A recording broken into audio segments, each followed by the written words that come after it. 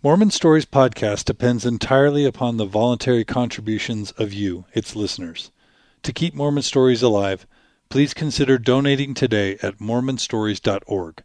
To make a contribution to Mormon Stories, just click on the Make a Donation button at the top right of the mormonstories.org website. For all this and more, please check out mormonstories.org. And thank you for listening.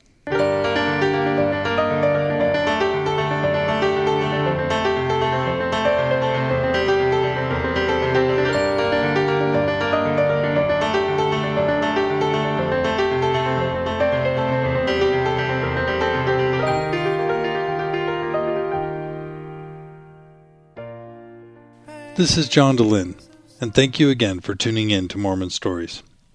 A few weeks ago, a very close friend of mine named Russell mailed me a CD full of his favorite Sunstone Symposium MP3s. While several of them struck me as profound, one presentation in particular was groundbreaking and almost breathtaking to me. It was a presentation delivered in a 1992 Pillars of My Faith session by J. Bonner Ritchie, a former BYU professor of organizational behavior. Brother Ritchie obtained his Ph.D. from UC Berkeley and served for many years both in the church and on the Sunstone Board of Directors, where he continues serving to this day.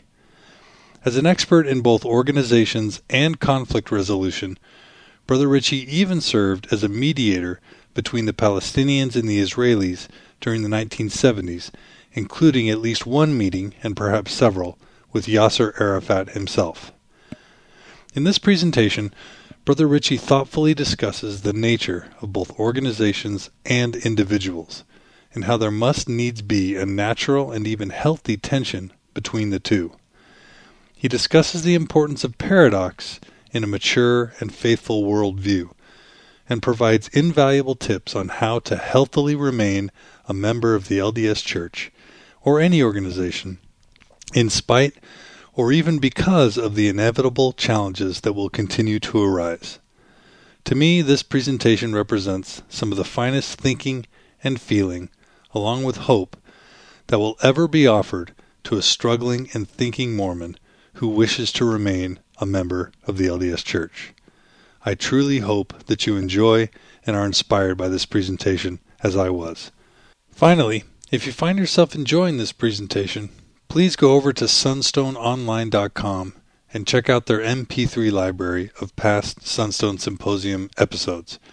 It's an invaluable, rich treasure trove full of wisdom and knowledge, and I know that if you check it out, you'll find many things there that are worth your time. And thanks again for listening.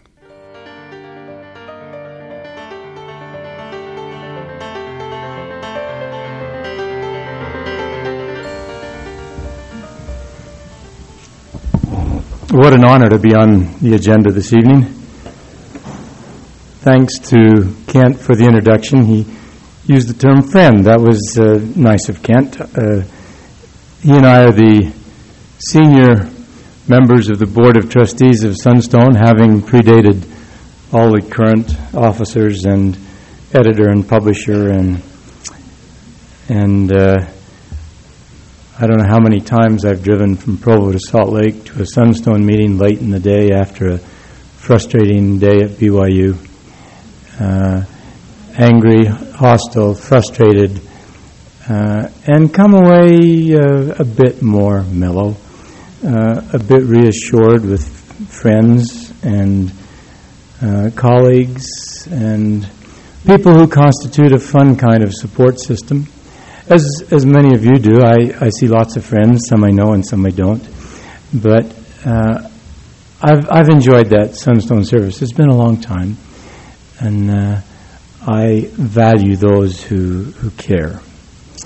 I appreciate Martin's poetry. Martin is a neighbor, and while his voice may not be quite as attractive in some sense, I love the poetic tone that he brings and the feeling that he brings, and I've respected him over the years. Tonight we're talking about caring, passion, commitment, risks, love, relationships, power, fear. We're talking about those things that really matter. And sometimes it's hard. And I appreciate Ross's pause as he reflected on a transition of values, whether it was coming from baseball or Montpelier or a visit in Salt Lake. And I appreciate Molly's transition from a loving Protestant to a struggling Mormon.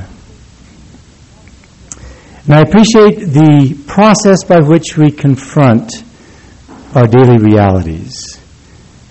In Jean-Paul Sartre's terms, until you march to the barricades with the workers of the world, life has no meaning. Until you put yourself on a line for something other than blind obedience, cursory performance, passing participation, you're nothing more than a manipulated variable in somebody's production function that counts widgets or dollars or attendance or compliance or spurious orthodoxy. And those things are counted by those who dare not march to the barricades. Now, it's risky to march to those barricades. You might get shot. You might get chastised. You might make a brilliant breakthrough in some sense. But it is risky. And marching to the barricades is fun in the same way that weeding the garden is fun. It's really nice to have a clean, beautifully manicured yard.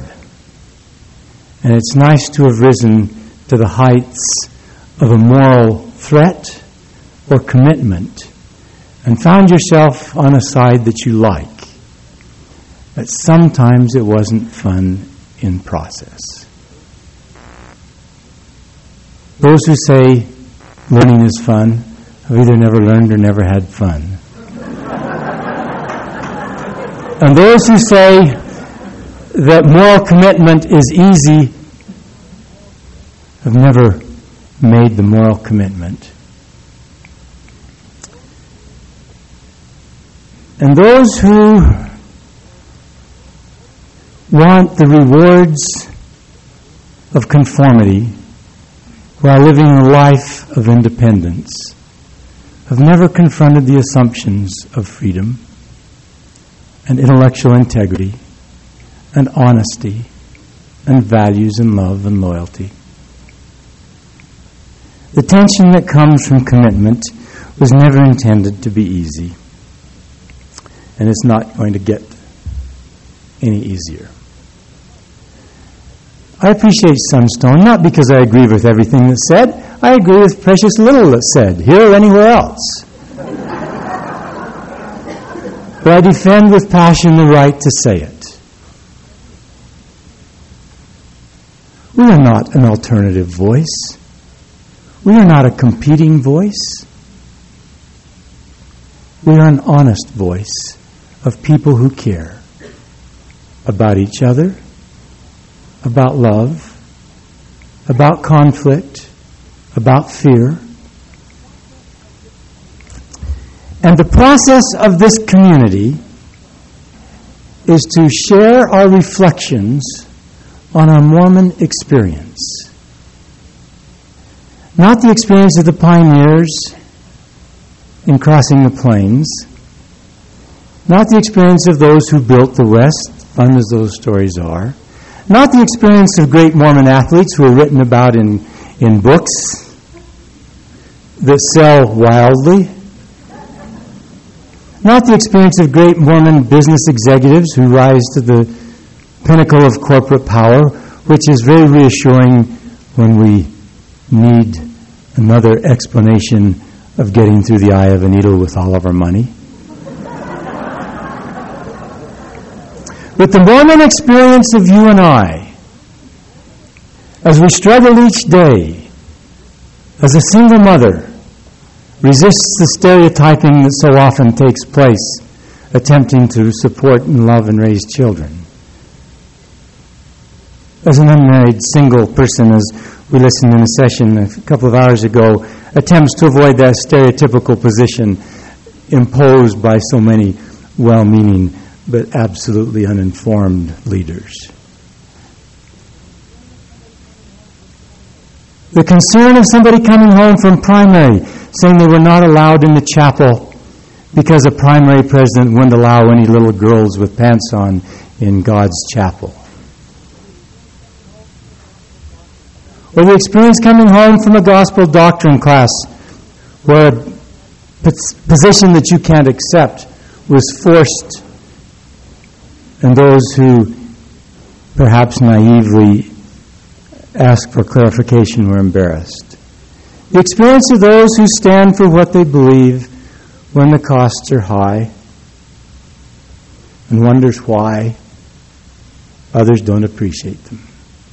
It's that experience that we need to share and explore, not in a challenging, condemning, competing, alternative interpretation, but an honest concern on the part of real people who care differently than those who can perform without meaning, who can act without conflict, who can serve without struggle. We're different. I appreciated the religion professor who recently handed me a paper written by one of his students who said his two heroes were Hugh Nibley and Bonner Ritchie. Hugh Nibley because there was no question in the world he dare not answer.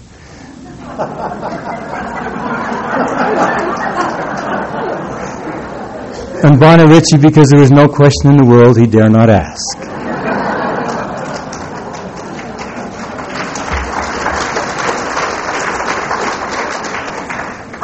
And therefore, I have lots of questions about my Mormon experience and about yours.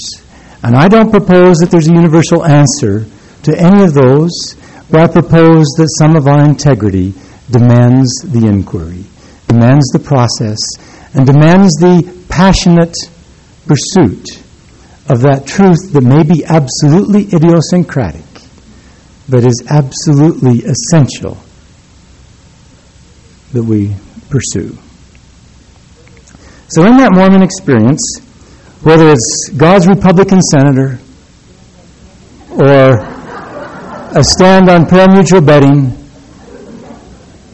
or abortion or school prayer or academic freedom at Brigham Young or intellectual freedom in Mormon culture, or the United States' role in Kuwait, or our child's attempt to demand answers to impossible questions. I want to be part of a culture that dares to ask the questions and can live with uncomfortable or no answers because we have friends that share our passion and our concern. It's not easy. There will be tension. There will be frustration for those who think the cost is high. The rewards are infinite. I would suggest in my Parthenon, the pillars are idiosyncratic. And let me honestly try and state what they are. Honesty is not always rewarded in our culture. In a world of political correctness and bureaucratic correctness, rules are rules after all, and religious correctness, let's say the right thing, even if it's not heartfelt.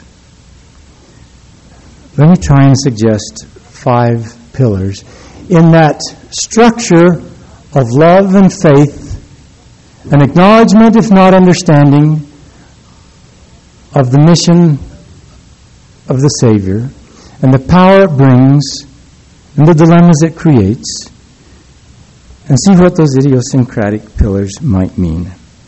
The first one for me, in the framework that both Molly and Ross articulated, has to do with the dignity and the integrity and the freedom of the individual. Let me share with you a reference from Elie Wiesel, the survivor of the Holocaust, who upon reflection of the responsibilities of people who stand by and watch people being murdered, said in the Testament, one generation after his writings, "One of the just men came to Sodom, determined to save its inhabitants from sin and punishment. Night and day he walked the streets and markets, protesting against greed and theft, falsehood and indifference. In the beginning, people listened and smiled ironically. Then they stopped listening. He no longer even amused them. The killers went on killing, the wise kept silent, as if there were no just men in their midst.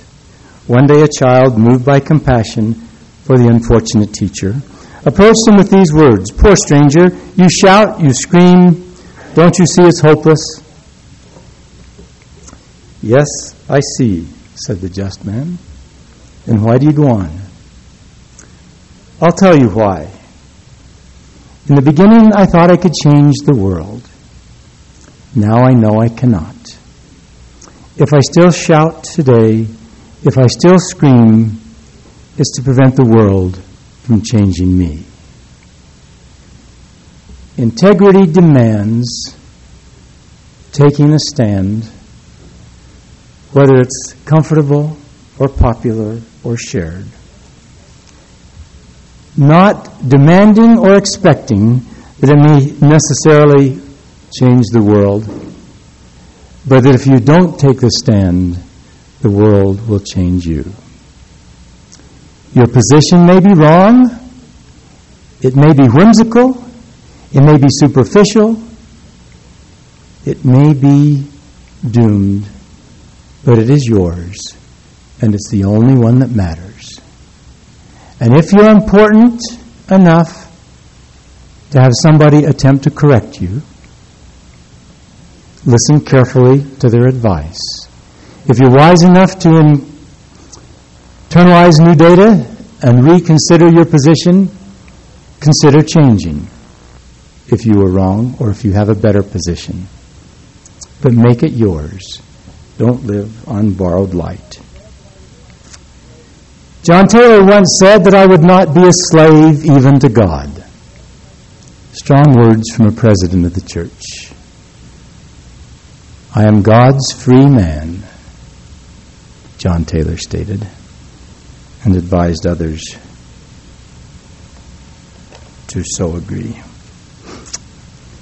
My second pillar, in addition to the dignity, integrity, and freedom of the individual, sanctity of the individual, is dependent on my field.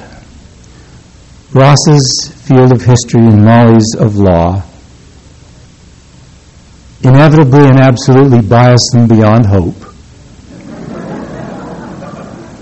when it comes to encompassing universal truth. They always look at the world from that perspective. I am equally trapped. Let me acknowledge my field. I have spent a lifetime with one single passion: helping people learn to protect themselves from organizational abuse. That passion started as a young Army officer in Berlin the day the wall went up. That was, I think, 10 years ago. And I found myself with a young soldier who said, "Hell no, Lieutenant Ritchie, I won't do it." And I thought, gee whiz. I had power to tell people what to do, and John decided not to do it. Along with my father and mother moving from Heber City to San Francisco when I was a young boy. That young Private John Mayday telling me that he wasn't going to do what I told him to do was one of those powerful learning experiences in life that I dearly love. There are others, such as spending a day in jail in Chicago. If you're going to spend a day in jail, that's a good place to turn it into a learning experience. Meeting my wife,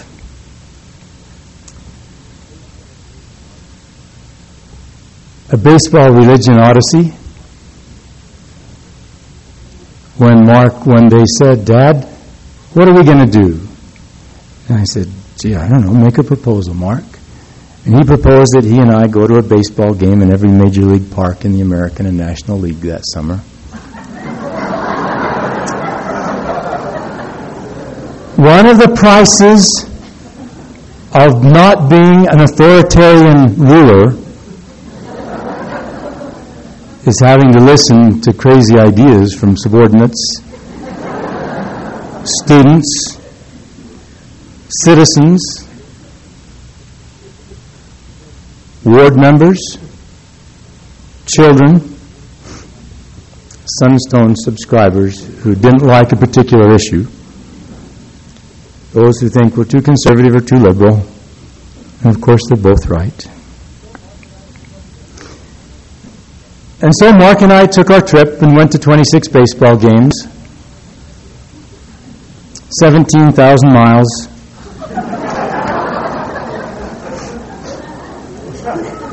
in a van to save money.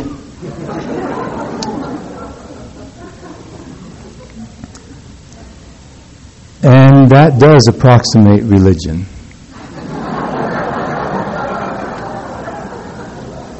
And as my friend Carl Hawkins said one day, "Bonner, I didn't know you liked baseball that much." And I said, "I don't.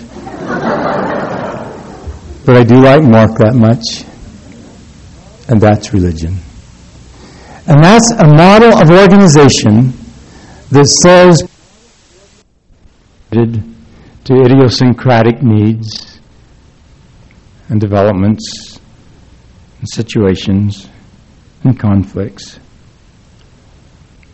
It's a model of organization that acknowledges as a premise what I learned when John told me he wasn't going to do what he was ordered to do that cold morning in Germany. And that is that organizations are always subordinated to people. They're always means, never ends. And until that's understood and believed, we have a very high probability of surrendering. And when it is understood and believed, we can conform or not for good or bad reason and maintain our integrity. All organizations are immoral. The only question is the degree. Some are much more immoral than others. But since no universal principle is infinitely and absolutely appropriate for all people in all circumstances, we have rules that don't fit everyone. And many of you don't fit some of the rules. You were too old for your class in primary. You didn't like the lesson in High Priest Quorum. You were troubled with the restructuring of the Relief Society.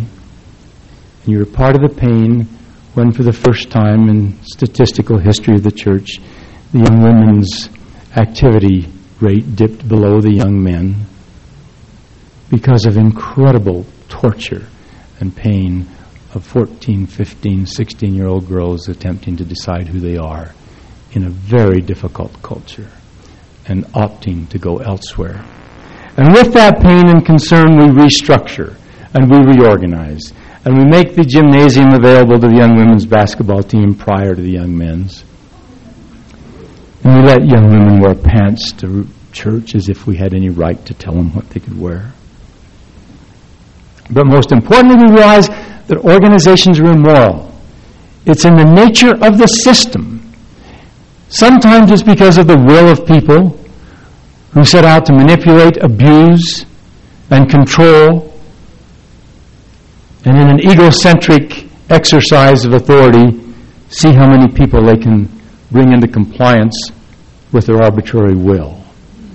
But sometimes it's the inadvertent and well-intended efforts of a sincere leader who cannot make a rule that applies and serves everyone. The rules will always hurt someone. Organizations can never be universal, and they can never be perfect. A perfect organization is an absolute oxymoron.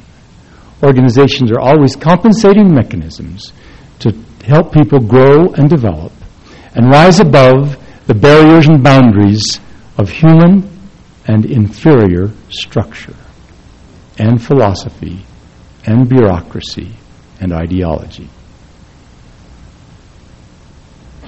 God probably had the best shot at making a good organization, and even he lost a third. Good leadership doesn't mean you don't lose anybody. It means you respect the right of people to decide that your program doesn't serve their needs. And that takes a very mature leader. One who can hear the sweet counsel, reference to a talk I gave last year attempting to define the essence of relationship in the kingdom. And that sweet counsel means patience, tolerance, listening, and tentativeness, not with respect to what you believe, but with respect to what you hear from someone else. So the second pillar is an understanding of organization that really believes what the 121st section says, that as soon as people get a little authority as they suppose, they begin to exercise unrighteous dominion. And in any organization, there's more than, the term is not all, it's almost all. And in every organization, there's one of those almost all, which means there's unrighteous dominion by will or default, and therefore only you can protect yourself against organizational abuse. My third pillar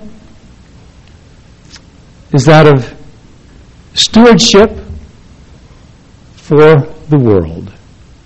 The world starts with the person next to you in a family or intimate context, and expands to those in concentric circles that would include neighbors in the scriptural and literal definition, that includes community in terms of schools and health care and child care and those political decisions and judgments that we have to make to run a city or a state or a nation. It especially includes those who are of a different gender,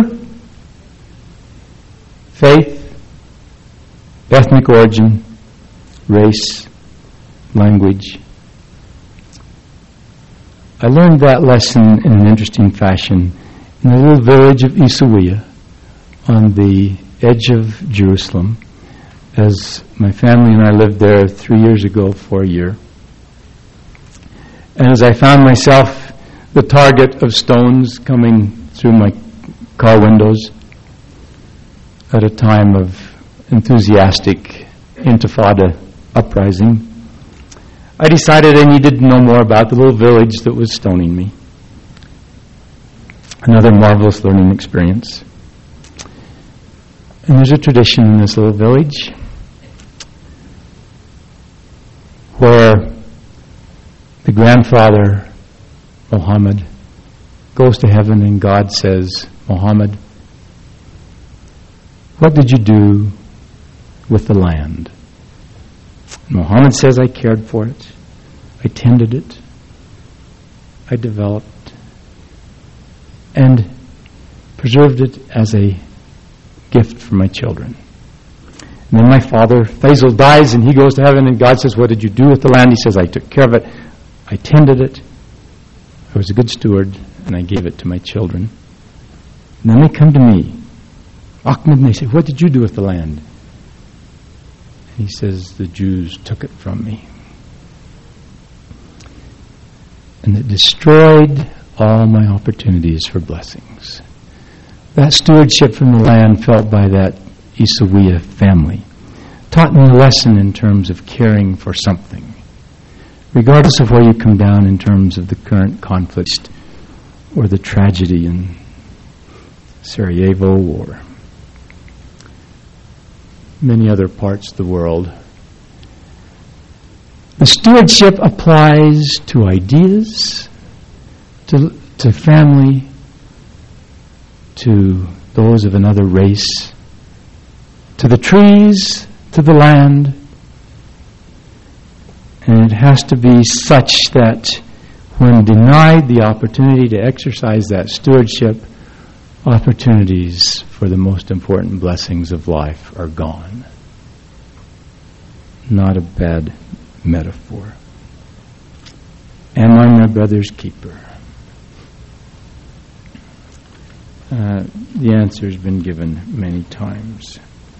In a marvelous book, attempting to place the contemporary conflict in the world of environmental issues, wilderness designation, which I'm very involved in Utah, and other concerns of an attempt to redefine who we are. The author, Dan Kemmis, in the book Community and the Politics of Space, said, "I once heard a description of what it was that made Athens so remarkable, as a place that was to spawn the new idea on the face of the earth, that of democracy. And my favorite description of what made it work in Athens was that in spite of all of their differences, Athenians cared more for Athens than they cared about winning. Sparta cared more about winning than they cared about values.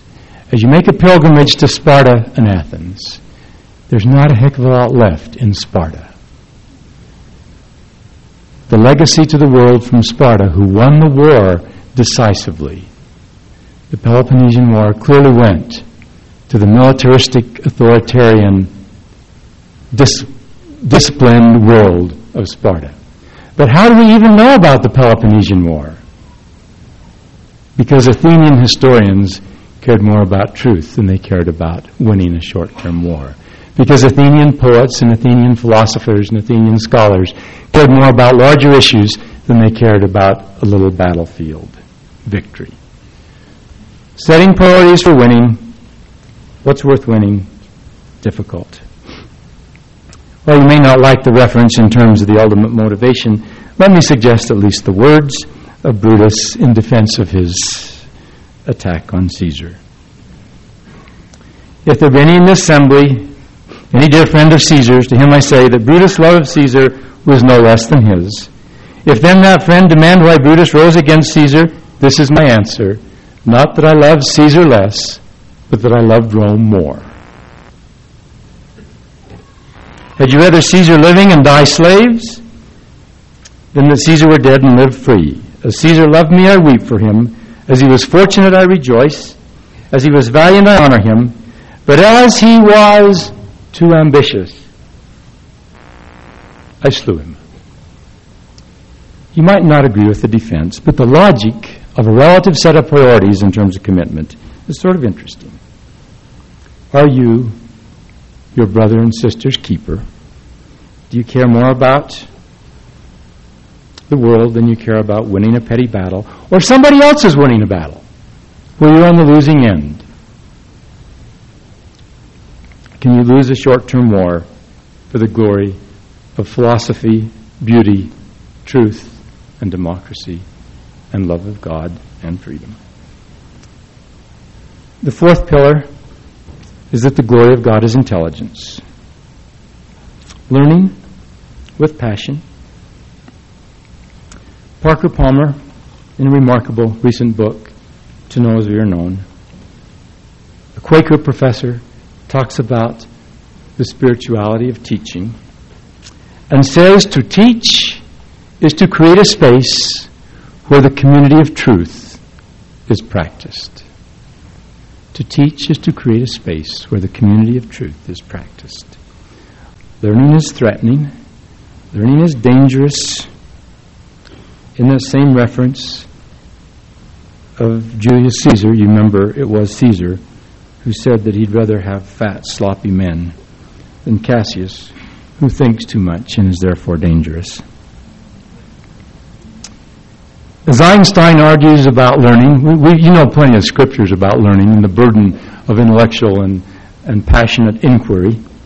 But let me borrow from Albert Einstein. When I go to Washington, D.C., I go often because my friend Omar is there, and I have to take care of him because he gets in trouble if I don't stop in fairly often. And when I'm there, there's three places I have to go. One is to the Lincoln Memorial, Actually, 4 places now. One is to the Jefferson Memorial. One is to the Vietnamese Memorial, where many of my friends are listed on that black granite.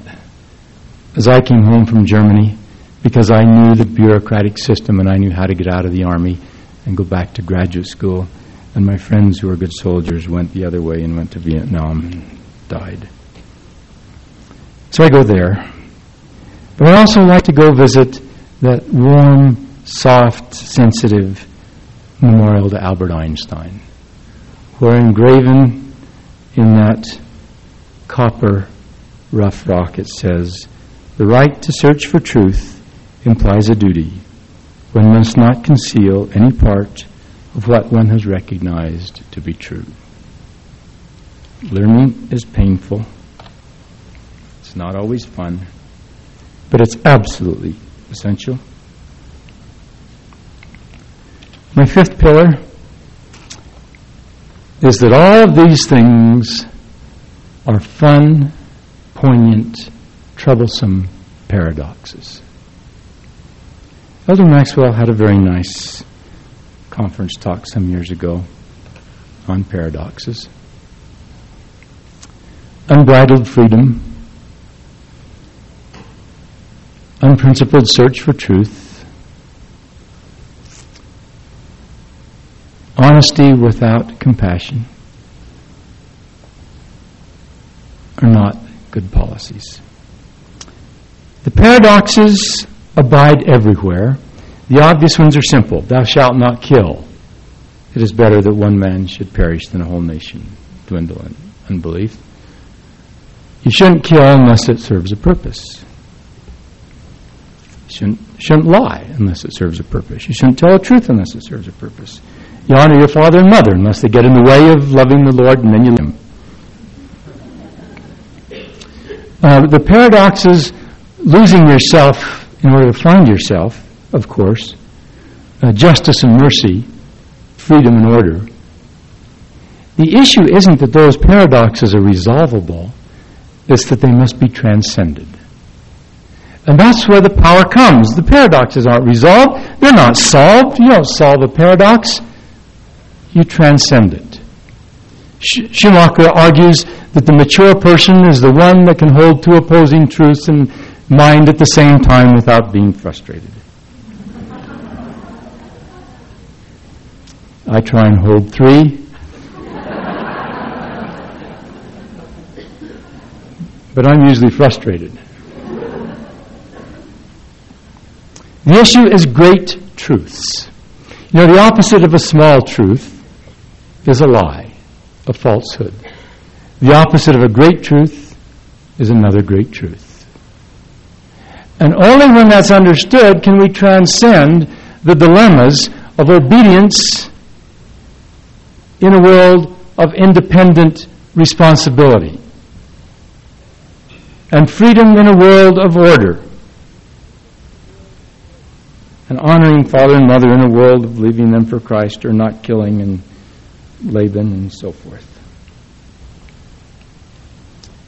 Of course there's great truths, like intellectual inquiry and passionate devotion and duty to the commitments that you make in a family, in an academic discipline, in a job, where it's your duty to be honest. And of course that runs into problems when that honesty makes someone sad, when it hurts someone, when it offends someone, when it makes the world look less comfortable. When in Jan Ship's fun insights as to the dilemmas of Mormon culture, she argues that our biggest challenge and problem is to get our history straight. It's hard. It's very hard. I've so often used Robert Frost's poem, but let me use it again with perhaps a little different interpretation. 2 roads diverged in the yellow wood. I'm sorry I could not travel both, and be one travel long I searched. And on I stood and looked down one as far as I could to where it bent in the undergrowth. Then took the other as just as fair, and having perhaps a better claim because it was grassy and wanted where. Though as for that passing, Both that morning equally lay, and leaves no step had trodden black. Oh, I kept the first for another day, yet knowing how way leads on to way, I doubt if I should ever come back. I shall be telling us with a sigh, somewhere ages and ages hence, two roads diverged in the wood, and I took the one less traveled by, and that has made all the difference. But he didn't take the one less traveled by. He accepted the responsibility of making a choice. Because he said, really, they were both about the same. He didn't wait nor blame his mother, or his bishop, or his professor, or the police officer, or his boss, or God, for telling him which road to take, or blaming him for having taken the wrong road. He simply made a decision. He accepted the responsibility of choice, which is what freedom is all about, and we're back to the beginning. The pillars of my faith are the dignity, integrity, and freedom of the individual. A concept of organization that allows for the fact that no organization can ever take care of anyone and can never do everything that one person needs done. That all organizations are immoral to a degree, some more than others, some on purpose. I honestly believe that a Saddam Hussein is evil in managing his organizations, and I believe that President Benson is not. But there are still processes that lead to abuse of people, and only you can protect yourself against that abuse. No one else. An understanding of organization that allows us enough information to protect ourselves and to use the organization positively. That's my field. I create organizations to try and make them do great good, and at the same time my primary function in teaching is to help people understand the organization and to protect themselves against me as a teacher or against the organization that they're part of. And I've got enough students in this class that could articulate some of my strategies in doing it, and they're often not comfortable and often not fun, and they're not intended to be. Glory of God is intelligence, learning, and the resolution of paradox. Those are the things I've learned in Sunday school. Those are the things I've learned in reading. Those are the things I've learned in academic discourse. And I am grateful to Sunstone and to you for providing the opportunity for all of us to share our experiences and perhaps help each other protect ourselves ever so slightly, not against an evil, but perhaps a well-intended person. Help us to move on to another arena of life, to move into an arena that serves our purpose in some way that perhaps we didn't know. And I'm grateful to people like Nick Smith for the contribution that he has made and for the comments he made at the beginning tonight. Yes, every year for the past dozens of years that I've been involved in Sunstone, we've run a deficit. And every year we've got contributions the following year to help make up the last year's deficit. And as we add subscriptions, we add costs.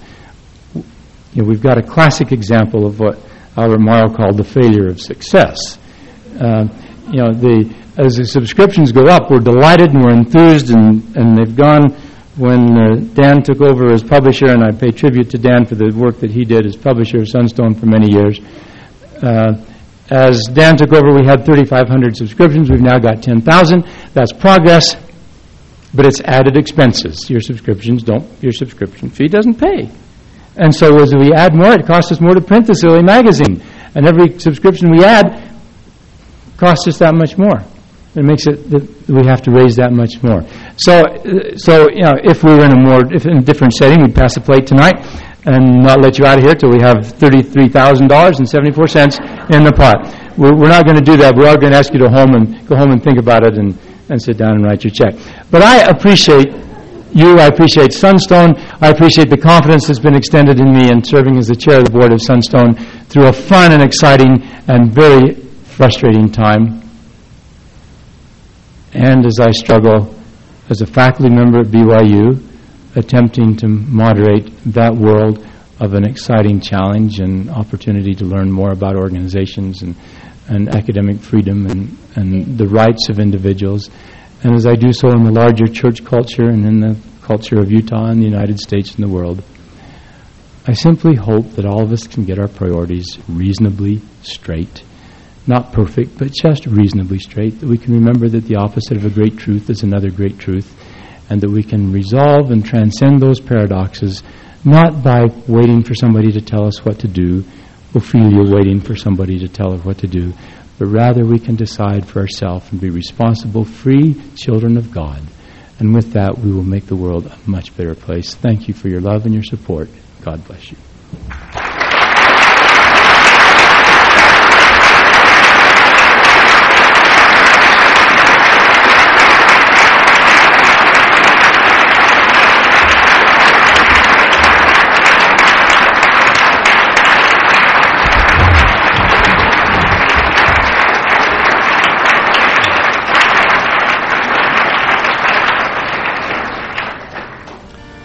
This program has been a production of Mormon Stories Podcast. To comment on this episode or to peruse the archives of past episodes, please visit us online at mormonstories.org.